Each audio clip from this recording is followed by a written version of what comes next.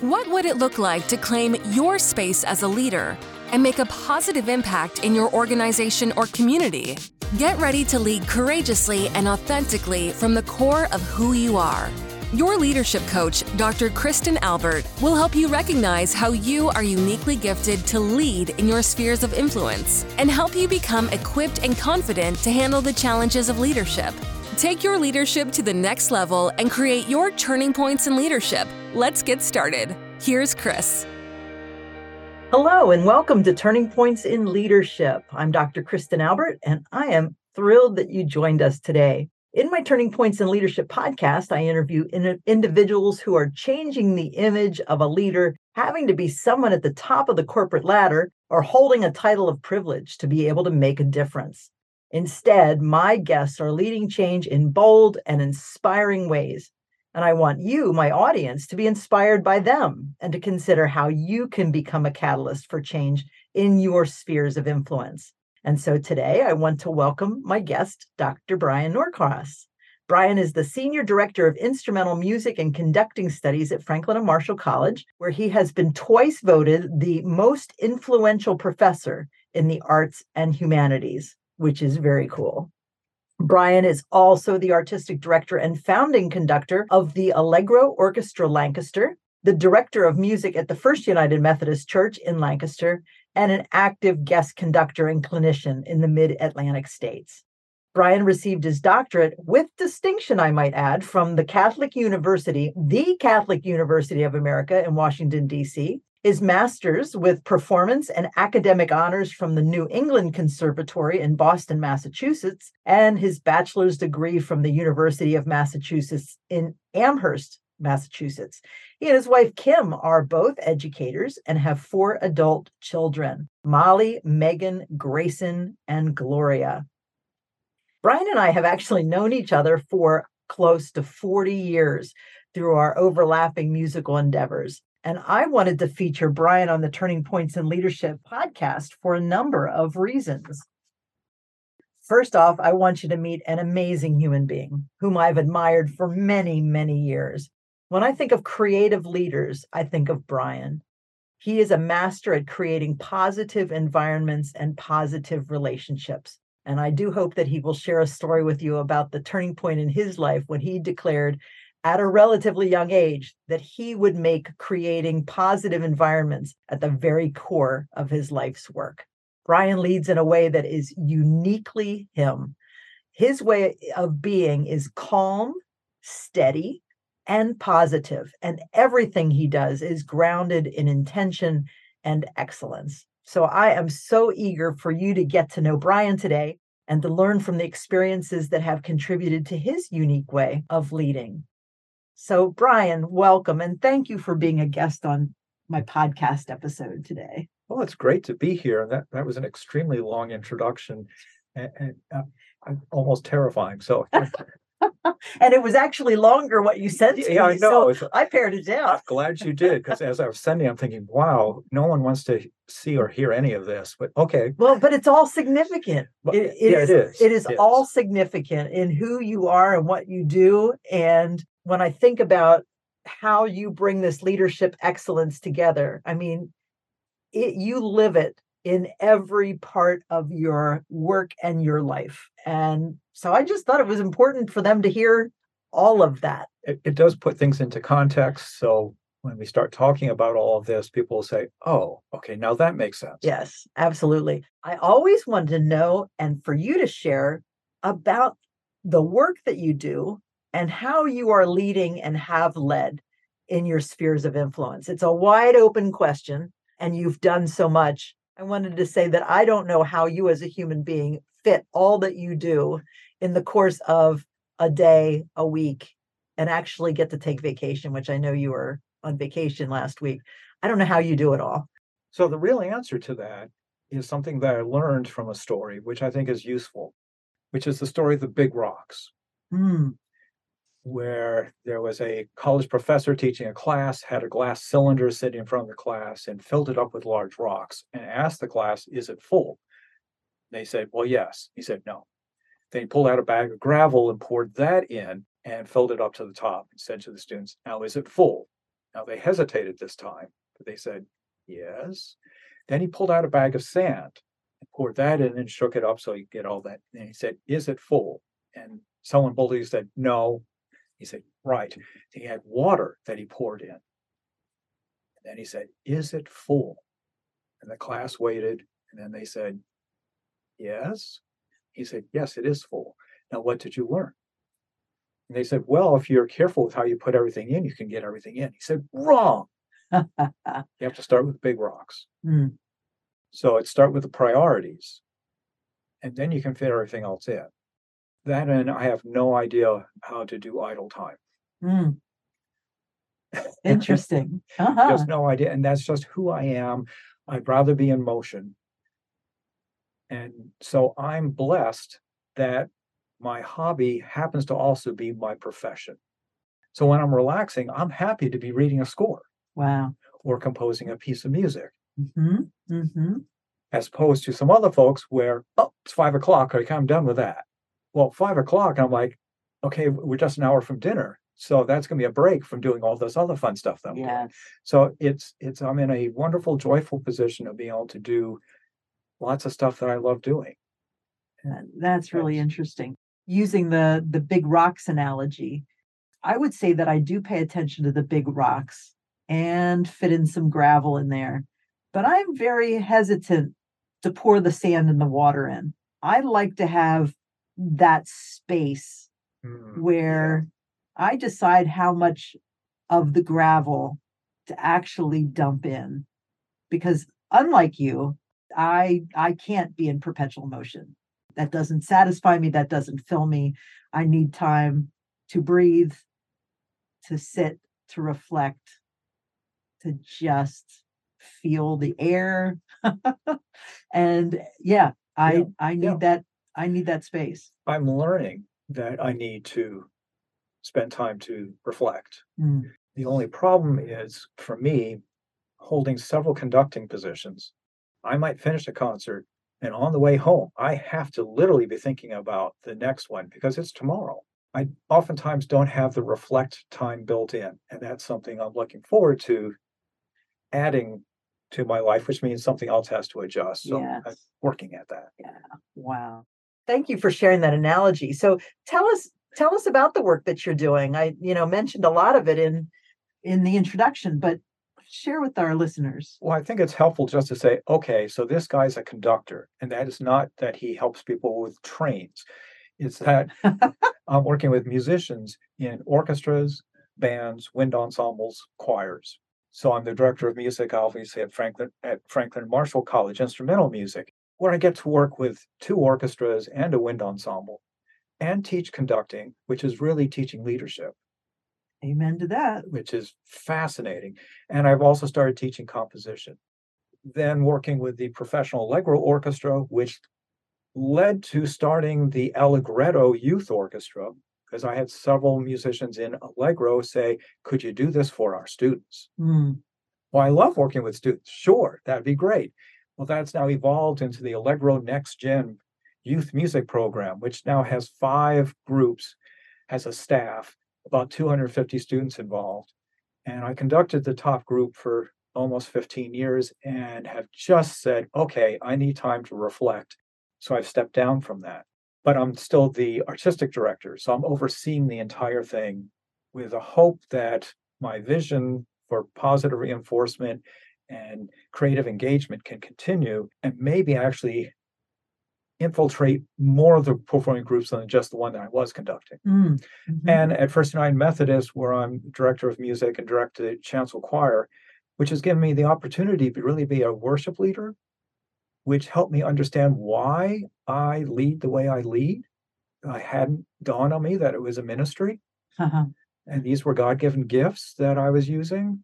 And so the entire vision then is to give musicians an opportunity to perform beyond where they thought they could.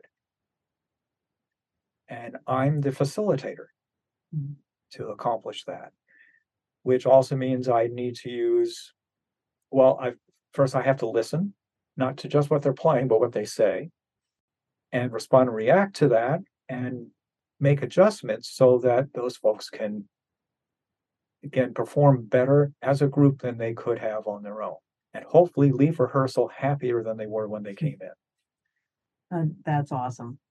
When you talked about conducting is actually teaching leadership, will you come back to that later on? Is that something that you've thought about that's going to come back in one of the other questions, or should we go there now? Let's go there now, just so we don't miss that. So, particularly in the business leadership world, sometimes we look at orchestral conductors and say, there's a model of how we can do this, pulling all these people together to create this great big thing.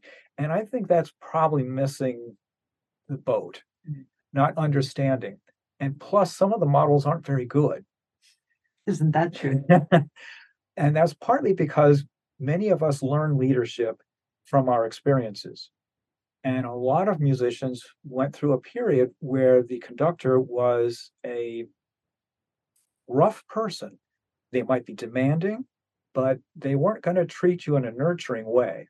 And I've developed a different way of looking at things, realizing the power of positive reinforcement, which is actually really dangerous. Positive reinforcement has to be used just right. It has to be on time. It has to tell the truth. It has to be specific. If it's generalized or not the truth, okay, you have just created a problem that's going to be very difficult to get out of. Because your musicians know the truth. They know, is that good or bad? Yes. And they're looking to the leader to facilitate, based upon what they just heard, help them to do better. And I've never met a musician who didn't want to do better at any age. Yes. And they also hear what's happening. So they know. I was working with an elementary brass group. I was helping out in a summer program, and I had these fifth and sixth graders play a phrase. I said, okay, you just heard it. What did you think? And this little fifth grader put his hand up and he said, we suck. I said, my. okay, could you be more specific as to exactly what we suck at? He said, we can't play dotted rhythms. The dynamics are a mess and no one's doing the articulations. I said, okay, be careful when you say no one and never, because there may have been some. And okay, but now you've identified the problems. What should we work on first? And he said, well, I guess the rhythm. Okay, great. Well, we started to do that. Everything else was already taken care of because everyone had heard it, and they were now addressing that. So it gave them an opportunity to think. And in my ensemble rehearsals, I encourage people to make comments, to ask questions, without the fear of what might happen if you question the conductor's tempo, which could result in you never being hired in some ensembles. And for me, rather to say, okay, I may have missed that, or maybe it should go faster or slower. Let's try it and see how we can get this to work. So there's an engagement, which means that everyone can now be thinking about what they're hearing and responding and reacting to that. And ultimately, for musicians, it's observe, respond, react, figure it out. And sometimes it's observe, accept. Yes. Yep. And then figure it out. Okay, so given all of that, my role as a conductor at Franklin and Marshall and teaching conducting is very much trying to get people to think about what's the musician thinking? What can we do to help them? Why did they play it that way? So once you can ascertain why they made that decision, now you can give them some ideas about how they could change that. And again, positive reinforcement at Franklin and Marshall, if a student presents a phrase boldly, I'll stop the group and say, Sally, that was a fabulous bold entrance. And the whole group will rumble their feet on the floor to cheer for them. And then I'll say, it was one measure early. Yes. Yes. So many things happen at that magical moment. I'm so happy when it happens, because that just told everyone, okay, the worst thing will happen if I make a bold mistake is they'll cheer for me. That's the worst. And then we'll talk about how to do it better. Yes. So encouraging people to be bold. And the other part of that also is very personal. I endeavor to make sure that everyone in the room has been called by me by name at least once in every rehearsal. Wow. Now, that might be greeting them at the door. That might be saying goodbye to them because I realized I didn't have a chance to talk to them in rehearsal. Mhm. But otherwise, they all have a sense that they have been recognized. And as humans, we really like that. And that causes them to want to come back for more. And if it's positive reinforcement, they are eager for positive reinforcement. People will get in line to be identified and recognized for doing something well. Mhm. So that is the other, I think, big thing that I try to encourage in my rehearsal process. I don't remember. Did I answer the question? I think you did. Okay. And I think for the listeners that aren't musicians, creating a parallel, it's not leadership by Dictatorship, right? You are connecting with, you're creating relationships, you're creating opportunities for your players, which could be, your employees, right? Right. You're making space for those players to be able to respond and give input, to make decisions, to make collaborative decisions. All of that relational work is one of the pillars of effective leadership, and the data says it. And when we talk about the parallels then with a leader dealing with employees, another parallel with the conductor is I actually don't make any sound. So if I'm asking people for help, because that's one of the other definitions of being a fine leader, who have you asked for help today? Mm-hmm. Mm-hmm. I'm asking for help from everybody. Yes. I cannot do any of this by myself. And you don't want to hear me pick up the oboe and play that line. I could do it, but you don't want to hear it. And if I'm doing that, then nothing else is happening. Yes. So I'm relying and counting on everyone to do their own part. And my role is to facilitate them to be able to come together and maybe point out that an adjustment needs to be made so that all the parts can fit together better. Yeah. And you come with a vision.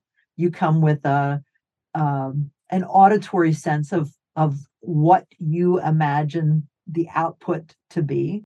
I mean, as a leader, I've got to know what I'm doing.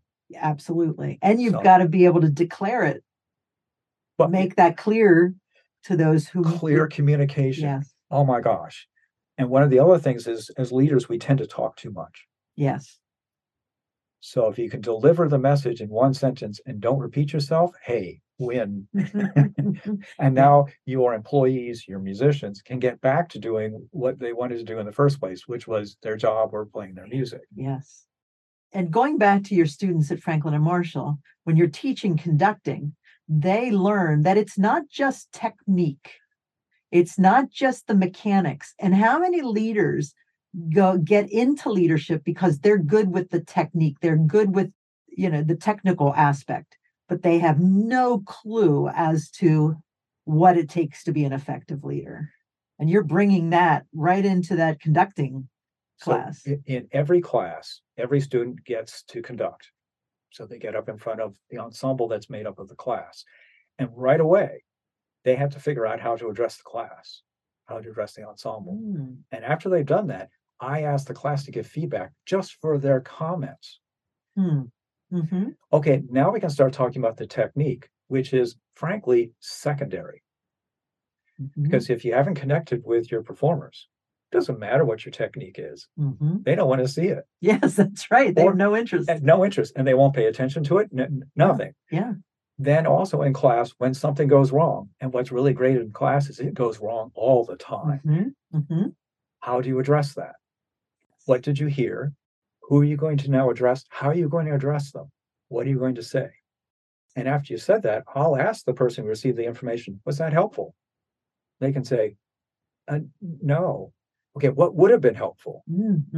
So there's this cross communication teaching where they're starting to learn, and then they're saying, oh, Norcross, now I get it. That's why you do this in rehearsal. Yes. oh, everyone should take this class. Like, Mhm. yeah, they should, but I'm also thinking about how the questions, what you're doing for these students who are learning is you're giving them space for reflection and to develop their self-awareness, right. which is critical for leaders as well. I have a story.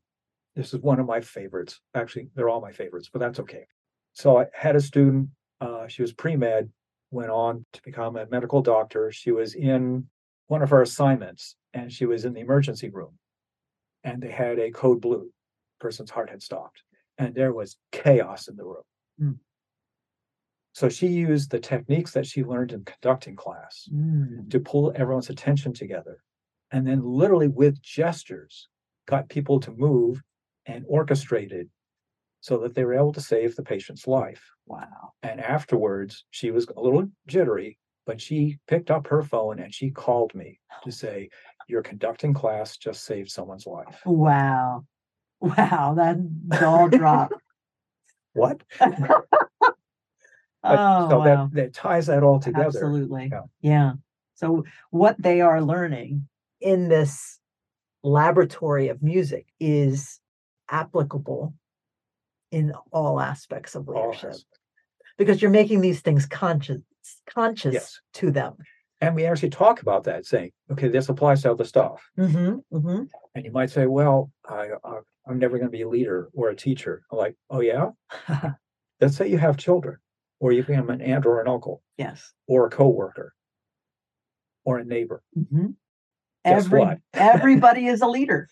Everybody. Okay. And folks, you on this podcast, this is the message that I want to get out there is that every single one of us is not only capable, but we are responsible for being leaders in our sphere of influence. We're in the mess that we're in as a world, I believe, because we have a couple of issues going on. One is people that don't see themselves as leaders, that there's a need for people to recognize that they are leaders and that they need to step in and do this and lead responsibly and lead positively. And then we also have leaders who are leading who have no clue what it means to lead. They've moved up the ranks. Well, they've been commercialized. Yeah. Yeah. It's about marketing. We call that campaigning. But one of my children sent me a wonderful meme. The quote underneath it was, on the day that it seems like everyone else is in a bad mood at work. And the picture was of Darth Vader and stormtroopers. And among the stormtroopers was Big Bird. Oh, interesting. I mean, you just look at it and you laugh. Yes. And you realize, okay, Big Bird is standing out because Big Bird is huge. Yes. Standing over the stormtroopers. But amongst all of that negativity was this wonderful positive. Yeah. Which positiveness, if we thought COVID was contagious, guess what? There is something that is more contagious. It's just stunning. Love it. Well, we really unpacked a lot in that first question, didn't we? It's not bad. So tell me, what is one of your earliest memories of leading or of leadership? Well, and you hinted at this, that I had an experience. This is when I was in 10th grade. Yeah, I was hoping you'd tell the story. Which is several decades ago. So I grew up in New Jersey, played French horn, and I was first chair in New Jersey All-State. Okay, what a great opportunity. Although my horn teacher at the time felt I wasn't ready, and I believed her. So that was issue one. And I love her. She's just terrific, but that created a little trouble for me. Now, the guest conductor was from a major conservatory music. The repertoire he chose was outstanding. It was just great. I was so excited. But in rehearsal, and we had 3 days of rehearsal, and rehearsals at these festivals are essentially child abuse because they're 8 hours long. Yes. With a lunch and dinner break. Kids aren't allowed to work like that. And right. And professional orchestras? No. I mean, okay, but that's what you have to do in these high school festivals. So, okay, fine. During that time, I don't remember him saying anything positive. His comments were specific and sometimes rough. And they got rougher as the days went on. In the second day, Horn section was struggling with a passage. It may have been my fault. Now, all the horns, there were 5 of us, took lessons from the same teacher. And her husband was a well-known high school band director in the area who knew the guest conductor well. So the high school band director went up to the guest conductor and said, "Hey, can I take the horns into the hallway and have a quick sectional with them on that passage?" Mm. And he said, "You can take the horns in the hall and leave them there." Ah. Now, at that moment, I slumped back in my chair. That's critical because I always sat on the front edge of my chair. Mhm. And I looked to the players on either side of me, friends, and said, what one thing am I supposed to do with that comment? What can I do to improve anything based Mhm. upon that? Mhm. I looked around and said, we're the best freaking musicians, high school musicians in the entire state. We should be having a blast. We should work hard, but this should be so much fun. I am going to become a conductor. I'm going to become the joyful conductor because no one will suffer the way we are suffering under my leadership. 15 years later, I'm now working at being the joyful conductor. I'm completing my doctoral work, and I've gone to a conducting workshop. And it happens to be at the institution where that guest conductor is a teacher. Mm. And these workshops are fascinating because you get to stand up in front of an ensemble. You pay a lot of money to do this. And then a member of the staff will come up and rip you to shreds in front of everyone. Mm. It's a tremendous growing experience, and it builds character. Mm. And I realized in the rotation that when I got up, that guest conductor was going to be the staff person giving me the critique. No kidding. Like, okay, I remember him. I'm sure he doesn't remember me. I was conducting Aaron Copland's Fanfare for the Common Man, which starts with timpani and bass drum. And behind the timpanist was that high school band director who knew the story. And my undergraduate, master's degree, and doctoral conductors, mentors, who all knew the story. They're standing there with a stupid grin on their face because there's a conference going on. So they were all there. They're like, you have to pay admission for this. This is going to be just great. So I did my thing. Conductor had one great comment for me. And then he said, this guy changed all of you. The music just became joyful because of his mere presence. Wow. I never heard this second half of the story. And I looked at him and I said, thank you. Because a wonderful comment. Yes. But also thank you because he had crushed my musical soul 15 years earlier and forced me to decide who I was going to become. Mm-hmm. And at that time, that hurt a lot. Yes. In retrospect, that was a great moment. That was a great moment. You really did learn that from him in a very indirect sort of way. Now that I immediately started to apply that to other things. I looked at my high school band director. It wasn't a good day unless somebody was crying. Oh my. And at that moment, I'm like, this isn't the way we actually need to do this. Mm-hmm. There is another way. Yes. And I started looking at other situations. I became more aware. And for a 10th grader, 11th grader, that's pretty big. That's pretty aware. Yeah, that's pretty good. That is. And concluded there's another way. Right. I don't have any models. Mm-hmm. Maybe I'm wrong. Yeah. But here we go. It's worth it. It was an intention. That's what we call in the biz a leadership declaration. You made this declaration to yourself that no one is going to be miserable in your ensembles, that you are changing the face of that leadership. Right. You, as you said, I'm going to become a conductor and I am never going to be like that. Which I've endeavored to do that. I have stumbled a couple times. The middle school students, they taught me a great deal. It took me a little while to figure out that I had to teach them with calmness and passion. Yes. And that if there was a behavior issue, I had to address it immediately. Yes. With calmness. Mm-hmm. Before, I was addressing it after a little while with passion. Yeah. And they thought that was great. Oh, yes. Wow. Yeah. Middle school students are a whole different. But there have been plenty of opportunities for me to have stumbled and to learn and reflect and say, whoa, okay, that was a miss.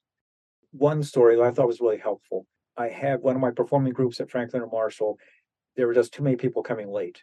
And so we talked. I said, okay, this is This is important. You need to be here at this particular time. Those of you who have classes in front of this, I understand. I have a list. I know who you are. When you come in running late, got it. Everyone else, you need to be in your seats 10 minutes ahead of rehearsal. Okay? And I decided the next time someone came in late who wasn't on that list, it would be a public execution. Oh, ooh. Because So what did you do? So a person came in late and I let them have it. We talked about this last time, blah, blah, blah. You know you're supposed to be on time. And they sheepishly sat down. After rehearsal, they came up to me.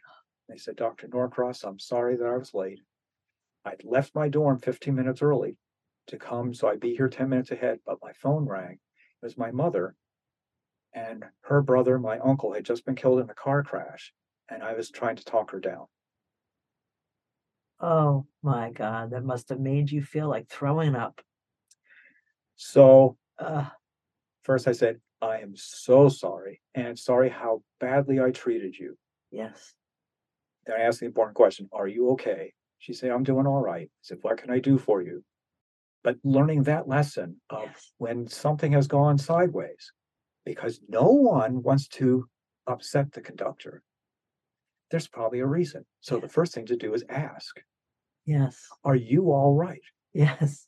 So I got a chance to apply that. 2 weeks later, we had a concert. We had a rehearsal just before, and one of the players hadn't arrived. So at the end of the rehearsal, it's a half-hour rehearsal. I called Dennis Mhm. and said, Dennis, Brian Norcross, are you okay? And he went, oh my gosh, I had fallen asleep. Thank you for waking me up. Mm. I'll be there. I just throw my concert clothes. I'll be right there. I said, okay, take your time. Everything's okay. I just wanted to make sure that you were all right. He was a sophomore at the time. In his senior exit interview for another department, they asked him, what's the most important event for you at Franklin and Marshall? And he said, I slept through a rehearsal and Norcross called me. And the first thing he said was, are you okay? Wow. He said, he said, I was preparing to transfer. And then I realized that somebody cared. Wow. That gives me chills. So Yeah. yeah, you keep on learning. You keep on learning. And responding and recognizing. But again, when you call them by name, treat them with respect and positive. And apologize when you know you screwed And when up. you screwed up, and guess what? You are gonna screw up. Yeah, exactly. The only question is how many times? Yep, exactly. Then you say, hey, that's on me. And how many leaders are just so protective of their egos that they cannot admit Right. when they've made a mistake. Well, particularly when we look at our politician leaders. Yes. That's marketing. You can't do that. Yeah. Yes. Right. Yes. Can you imagine if you said, I screwed up? We're like, yeah, when was how many more times have you screwed up? Mhm. In fact, I think if more of them did that, then more of us would be interested in being part of the process instead of what we know is phony. Right. Very true. So, in what way did your family or your cultural influences or your community shape the way you view leadership? Well, we talked about some of them. So, school experiences, festival experiences. Both my parents are teachers. So that had dramatic impact. My mom is a musician and oboist. My dad was an art teacher. I had him for art kindergarten through 8th grade. Oh my goodness. I was convinced we were going to college together. Oh, that's sweet. But he stopped at 8th grade and I just went on to high school. Like, what? Wait a minute. Doesn't everybody have a parent? Yeah, and he was actually a very important part of my discovery about how to be calm and passionate. Because when I was struggling teaching middle school, it's a middle school, high school assignment. High school, no problem. I figured the kids out. They figured me out. Great. Middle school kids, no, they were having me for lunch. And I tried to think about some of the teachers I had had and how they would handle things. And I thought, wait a minute, one of them was my dad. And can you imagine middle school art? The potential. The potential for disaster is huge. Just all over the place. Hey, Yes. today we're working with clay. Oh, yes. Oh my goodness. So how did he deal with that? Well, he was calm. He had a sense of humor. So he'd find things to laugh at. And I thought, okay, maybe I've already seen the model how to do this. So I think that had big impact. I was going to concerts since I was in utero. Uh-huh. So I think that had impact also. I grew up in a really wonderful town that was supportive of the arts and supportive of education. So I think all of those things came together.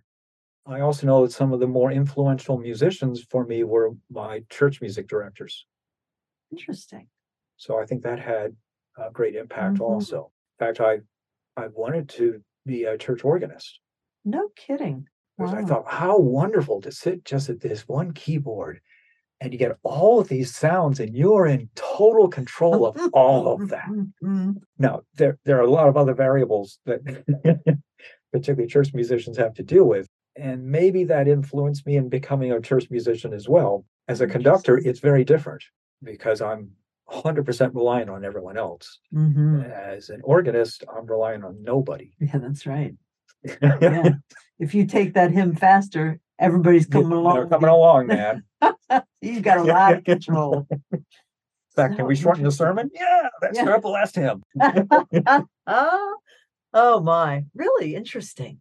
I've always wondered, we were talking about the rocks early on and how you put in the gravel and the sand and the water and you fill that baby up. And hearing your story about the influence of your church music directors growing up, I can see why that drives you to want to serve in your congregation like that. Well, it's interesting when I finally got the position at First United Methodist. First off, I was not going to apply. Kim and I had talked, my wife, we decided, okay, either she has to get a job and we do daycare, or I get another job and she could stay home with the kids. So maybe doing a part-time church position would be a reasonable thing. The church we were in, First United Methodist, we really loved. Music director was a wonderful guy named Paul Fisher. And I saw no evidence he was slowing down, so he's not going to be retiring. And so, so we talked about that. And the next Sunday, I ran into Paul in the hallway, and he said, "I'm retiring, and I'd like you to No apply." kidding. I said, "Excuse me." And then I went to a Sunday school class where we talked about the importance of balancing your life. And there was a quote from Barbara Bush. Okay. That your children won't care what deal you close today. They just want to have time with you. I said, okay, that's it. I'm not applying for this position. We're going to figure this out some other way. I walked out and someone walked up to me and said, "You're applying for the position?" I said, "Well, I'm thinking about it." And then another person. And then after the service, a third person. I thought 3 times. Wow. That's shows up too many times in the Bible. Okay. Yes, exactly. So I applied, and I remember the audition where I'd work with a choir. We did a piece that I had selected, and then a piece that had been selected by them for me to conduct. It was written by Ray Vaughan Williams, and it's titled "Oh, Clap Your Hands." Oh, yes. And I said to the group, "Oh, clap your hands." And they all started clapping. Like, okay, this is how it's going to be? Fine. Interesting. And the relationship just exploded. Now I'm at 32 years there. And that's soon after I got the position, that's when I recognized that this was a ministry. Yes. And that the kind of things that I'm doing with the kind of students that I'm doing, because Franklin Marshall's not a musical mecca. Let's just be clear about that. So I recognized what I'm doing there is actually really maybe more important than I could have done at a conservatory. So all that started to come together to say, okay, these were God-given gifts. And now I'm using them the way I was supposed to.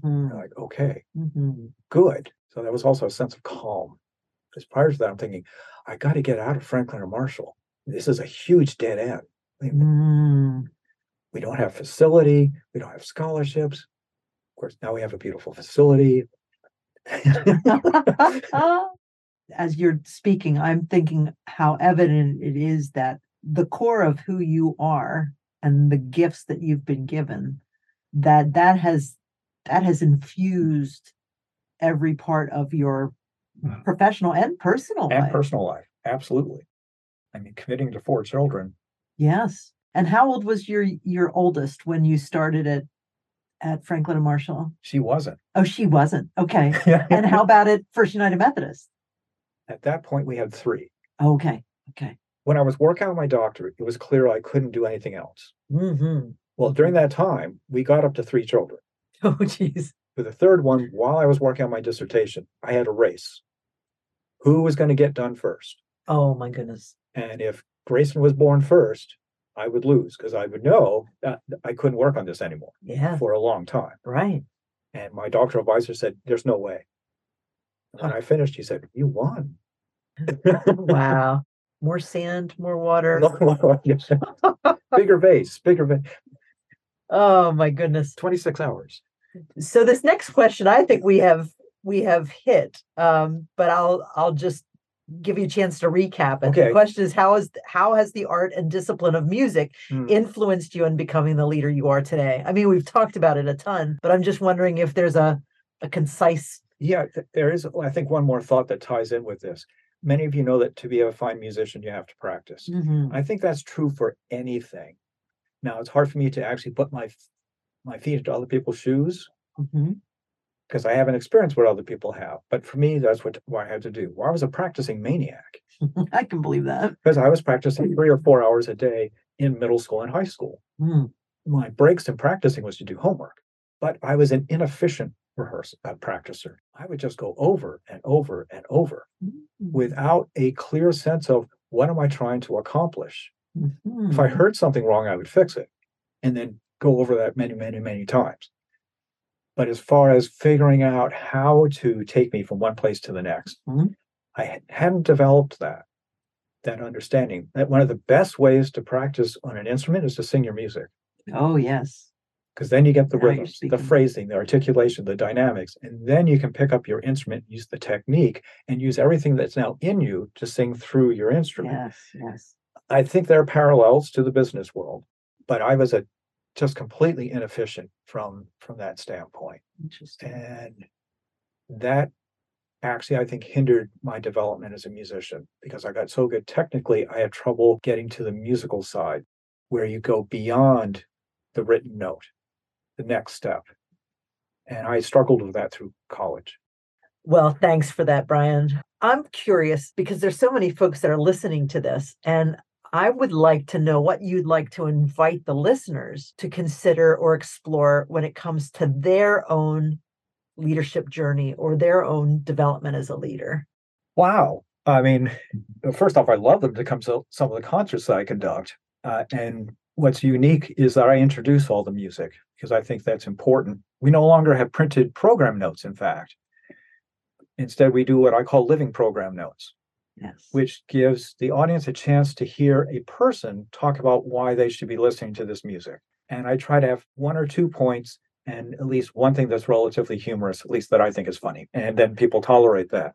So the Allegro Orchestra Lancaster, go to websites, but they have concerts each month in the summer, June, July, and August, and then have Music in the Round concerts, which are more intimate during the academic year. In fact, Music in the Round is designed for the audience to sit around the group.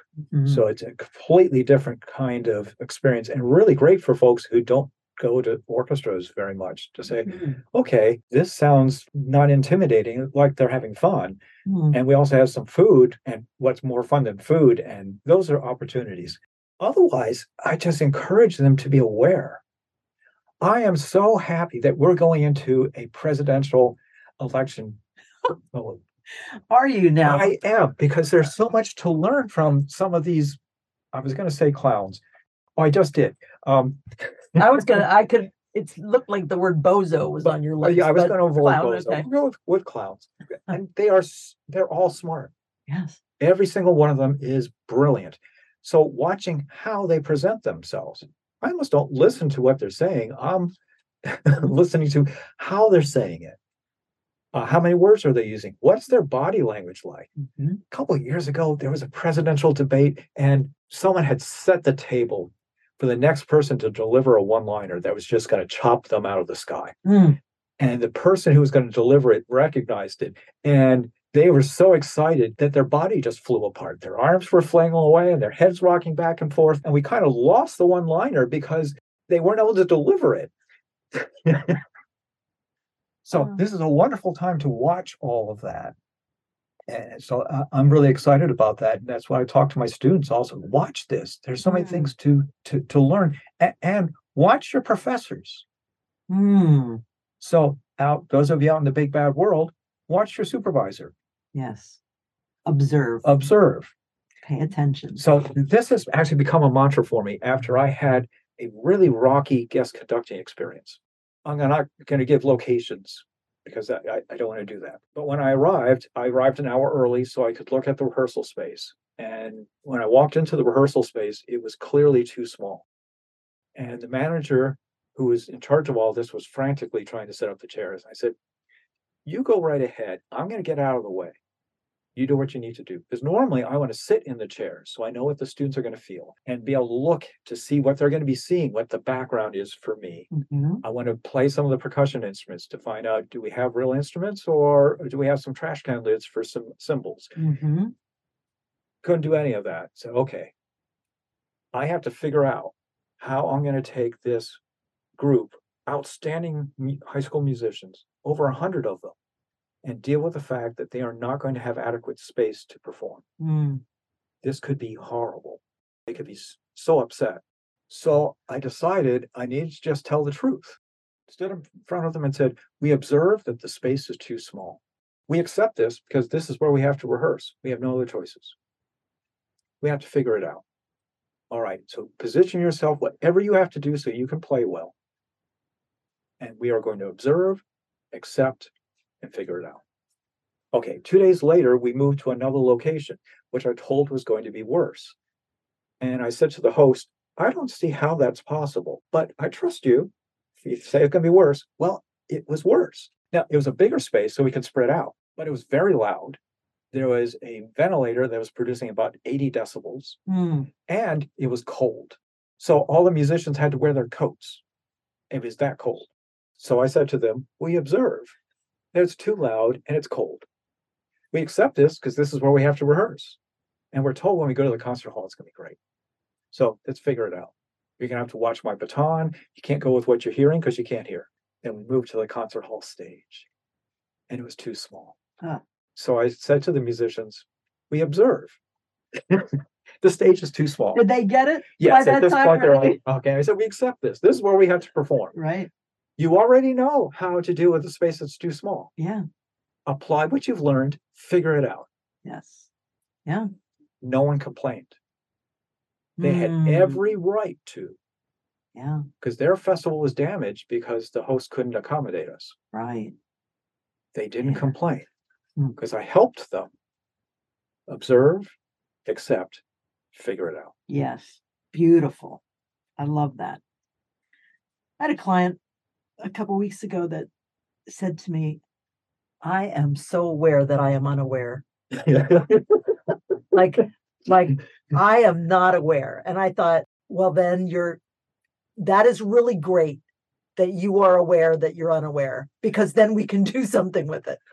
I am fascinated with the day after major performances. And that, for me, that happens almost once a week. The next day, I'm getting into the car and I'm trying to be aware. How am I making decisions? Oh, I pulled out in front of that car. That wasn't very good. Oh, I forgot to turn on my blinker. Whoa, okay. I am not in very good shape right now.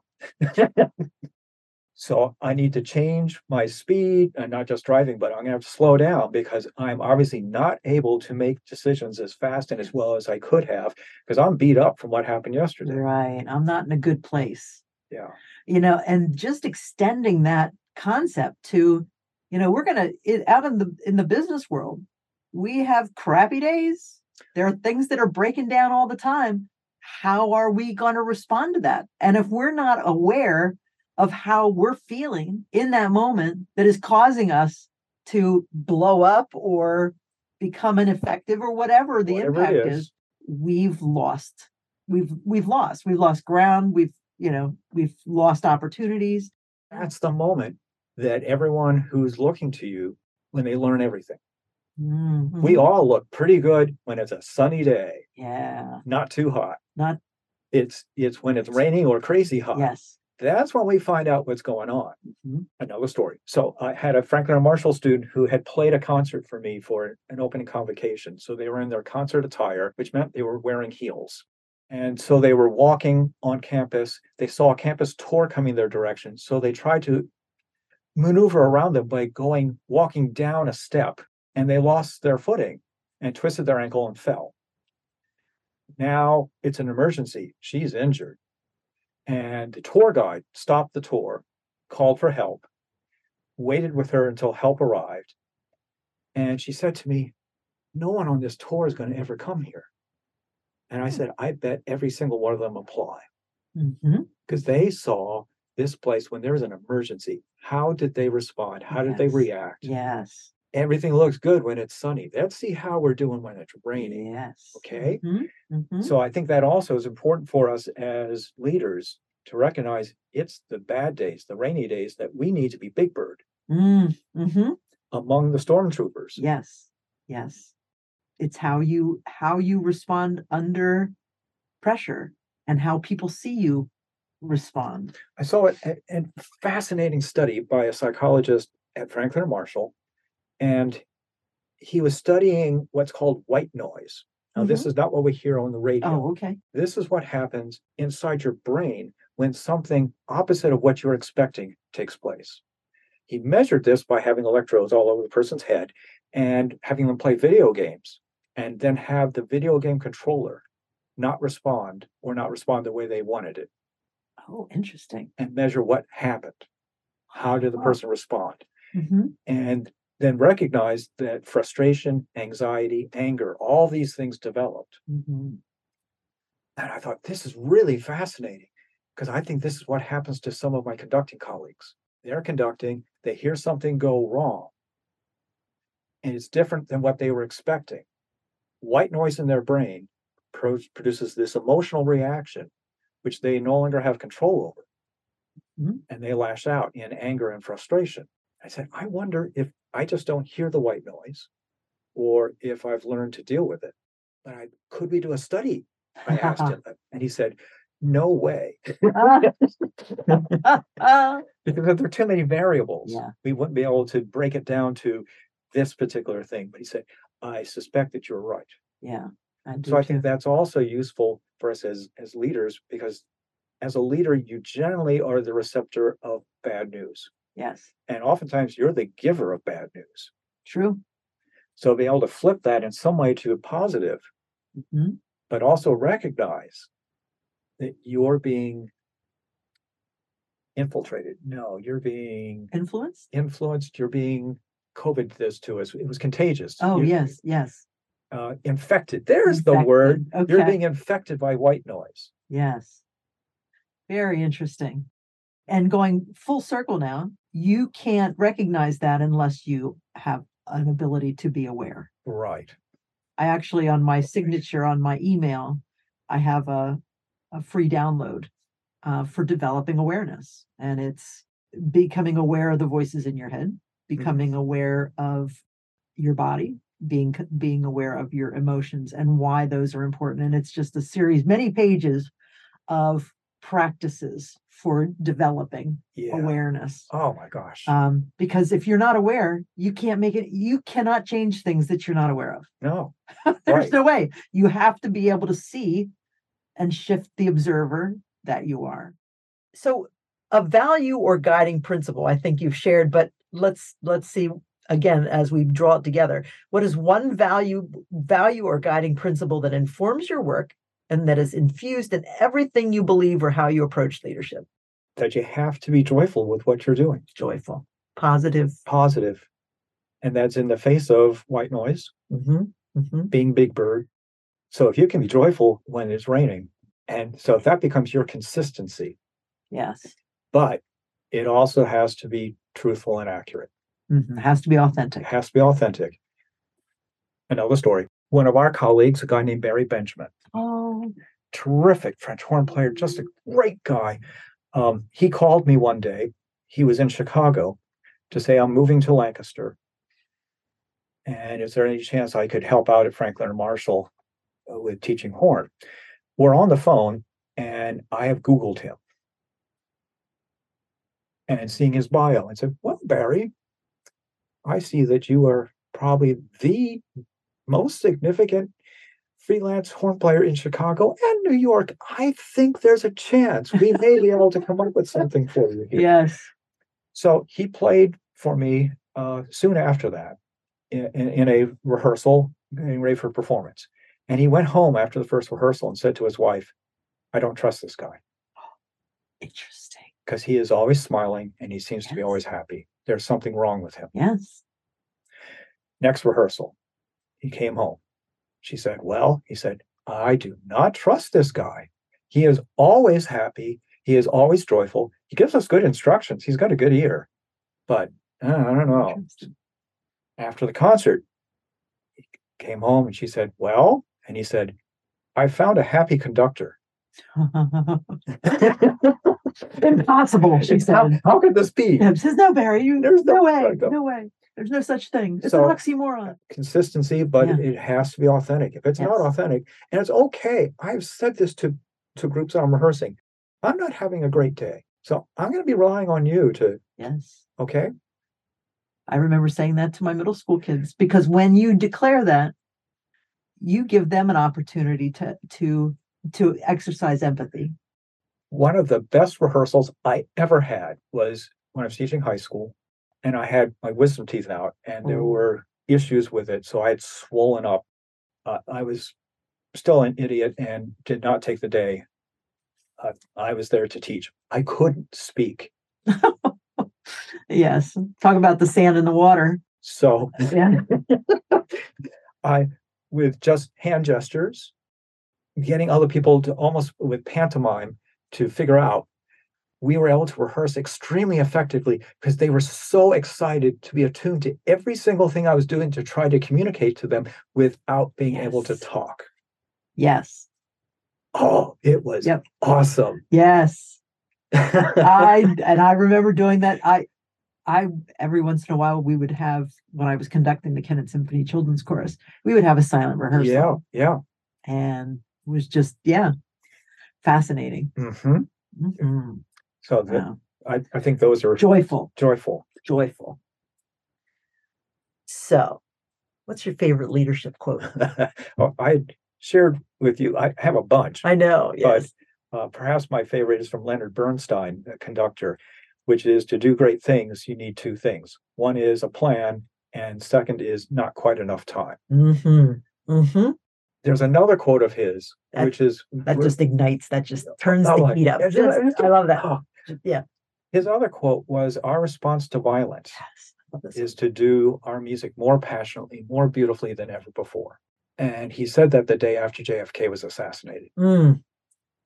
Wow. And remarkable that's ringing so loud and true today, Mm-hmm. 60 years later. Yeah. I mean, 62 years later. Yeah. Holy cow. 61. So, okay, around there. More than half a century. That's again another one of those leadership declarations that sets the expectation that we are not in the face of violence, in the face of awful things, that we are not going to succumb to that. We are going to play music more passionately, more passionately, more beautifully. Yes. There may have been another one. Adjective, Yeah. But just recognizing that when things go bad, we're not going to just roll over. And I remember when 9/11 happened. Yes.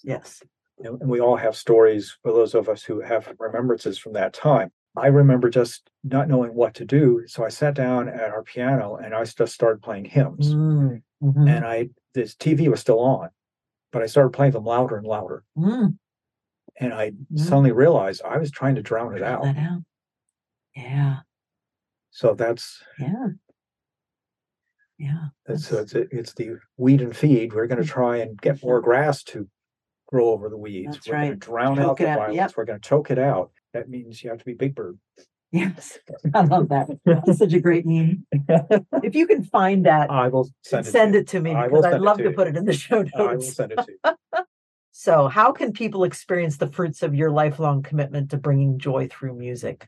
How can they come see you at work with the Allegro Orchestra? How can they get tickets? How can they become subscribers? How can they stay connected with Allegro? Yeah. So the Allegro website is where you will be able to find seasons, tickets, all of that. And you just search for Allegro. Allegro Orchestra will certainly get you there. Okay. And there's also Franklin and Marshall College. All of our concerts are free. Oh, wow. Right now, our website is developing Okay. from something that was really terrible At F&M. Yes. This is the There's a F&M new one. website coming, and then I'm sure it's going to be easier to navigate. Right now, it's hard. Okay. But generally, there are free concerts November, December, February, March, April, Wow. almost every weekend. And if there's someone listening who is local enough to Lancaster who wants to come and actually see leadership in action in a rehearsal setting, would you be open to? Absolutely. Yeah. And Okay. I've had people do that. Excellent. And it'd be a wonderful chance to talk as well. Yeah. And then to also debrief after to say, okay, let's talk about what you just saw. I'm just an email away. I respond very fast to emails. I will put your email in the show notes, and Allegra Lancaster. Yes. And if you can send me the link for the F&M performances, yeah, I'll include that. I'll do since that. they're not hard to find. So because they're not as easy they're to not find. easy to find right now. Okay. And so email is the best way for folks to connect with you? Yeah, because I'm an emailaholic. Okay. Oh, God bless you. Oh, yes. Email. Oh, my. I think it's great. I used to think it was great. But it infiltrates the space where the sand and the water, it fills up those spaces that I talked about. Yeah, it's your water. Oh, wow. So any last thoughts before we pull things to a close? I mean, there are only about 30,000 leadership books out there. Yes. I think 60,000, you'll get 60,000 hits on Amazon. I did check. Yes. That's terrible. 60,000. 60,000. Yep. My goodness. So there's lots of choices to read things. And so that's great. And some people know what they're talking about. Some people don't. Mm-hmm. But when you start adding them up, they're saying the same things. Mm-hmm. Mm-hmm. The people that you're leading have to trust you. They have to believe in you, which means you have to know what you're doing. Almost all of them say something about passion. For me, that's joy. Mm-hmm. Mm-hmm. And communication. And there it all is. Yeah. People have asked me to write a leadership book, and I said, so here are the bullets that'll be on the first page. That'll be $25, please. Yes, exactly. That's it. Yeah. And be ready to learn. Be ready to learn. Because it's coming. Yeah, thank you for that. I'm thinking about, all of those leadership books, and the one that I gravitate to is the one that has done the research to show unequivocally what the characteristics are that are positively correlated to leadership effectiveness and negatively correlated to leadership effectiveness. So in other words, here are the qualities that every leader needs to be doing, and all of those that you've mentioned are part of that. There's one more that we didn't talk about that I think we probably should just. Okay. And it's values. Oh, yes. And one of my favorite leadership books, I think, is titled "You Can't Teach Leadership, but You Can Learn It." And it's written by a retired police officer who is doing officer training. Yes. Okay. And he said, I can give you all the techniques. Yeah. It's how you apply them. And that's your values, what your value system is. Mm-hmm. And the other book I have all my conducting students read is Leading with Kindness. Oh, I love the title of that. And first time I saw it was not where you'd expect. It was in the bookstore at Juilliard. Oh, no kidding. Like, what? That seems like a non sequitur. You're right. Well, apparently it was being used by one of the classes because there was like a whole shelf of them. Wow. It's like, oh my goodness. That's stunning. Yeah. And I was surprised. The front half of the book was defining what kindness isn't. Yes. Okay. It isn't being wishy-washy. No. And it isn't being all Pollyanna and saying things that aren't true. Yes. And it's clear. Wow, it's authentic. It's concise. Yes. It's timely. Yes, absolutely. Thank you for such a rich conversation, Brian. This has really been a pleasure. And as I said, listeners early on, I've known Brian for close to 40 years. We don't, I get to experience his leadership from the perspective of a performer, but it's so really awesome to be able to sit down and to hear your thinking and your intention and the stories of where this gift of leadership comes from for you, and hard earned. It honed where it comes from and how you apply it, and how intentional. Maybe intentional is a good word, but also maybe passionate you care so deeply about leading well. And that really comes through. Thanks, Chris. So thank you so much for being here and sharing your time. It's a joy. Awesome. So, and friends, listeners, thanks for tuning in to this month's episode of Turning Points in Leadership. I trust you, like me, are walking away inspired by Brian's stories, by everything that anchors his leadership. I really encourage you to reflect on your own leadership and how it is that you can make a difference in your work or community, because every single one of us is a leader and is capable of being a leader and is responsible for leadership in our spheres of influence. I believe that to the core of my soul. And I think our world needs us, each one of us, to work through that and become the best leader that we are capable of being. So again, thanks for tuning in, and we'll look forward to seeing you next time for the next episode of Turning Points in Leadership. Take care now. Thanks for tuning in today. Be sure to take a moment to like, share, and comment on today's episode. If you're not already a member of the Turning Points Leadership community, you can accelerate your development as a leader by joining today. You'll find the link to the community in the show notes. If you'd like to be a guest on Chris's show, send an email to turningpointsguest@liveworksatisfied.com. See you next time for more Turning Points in Leadership.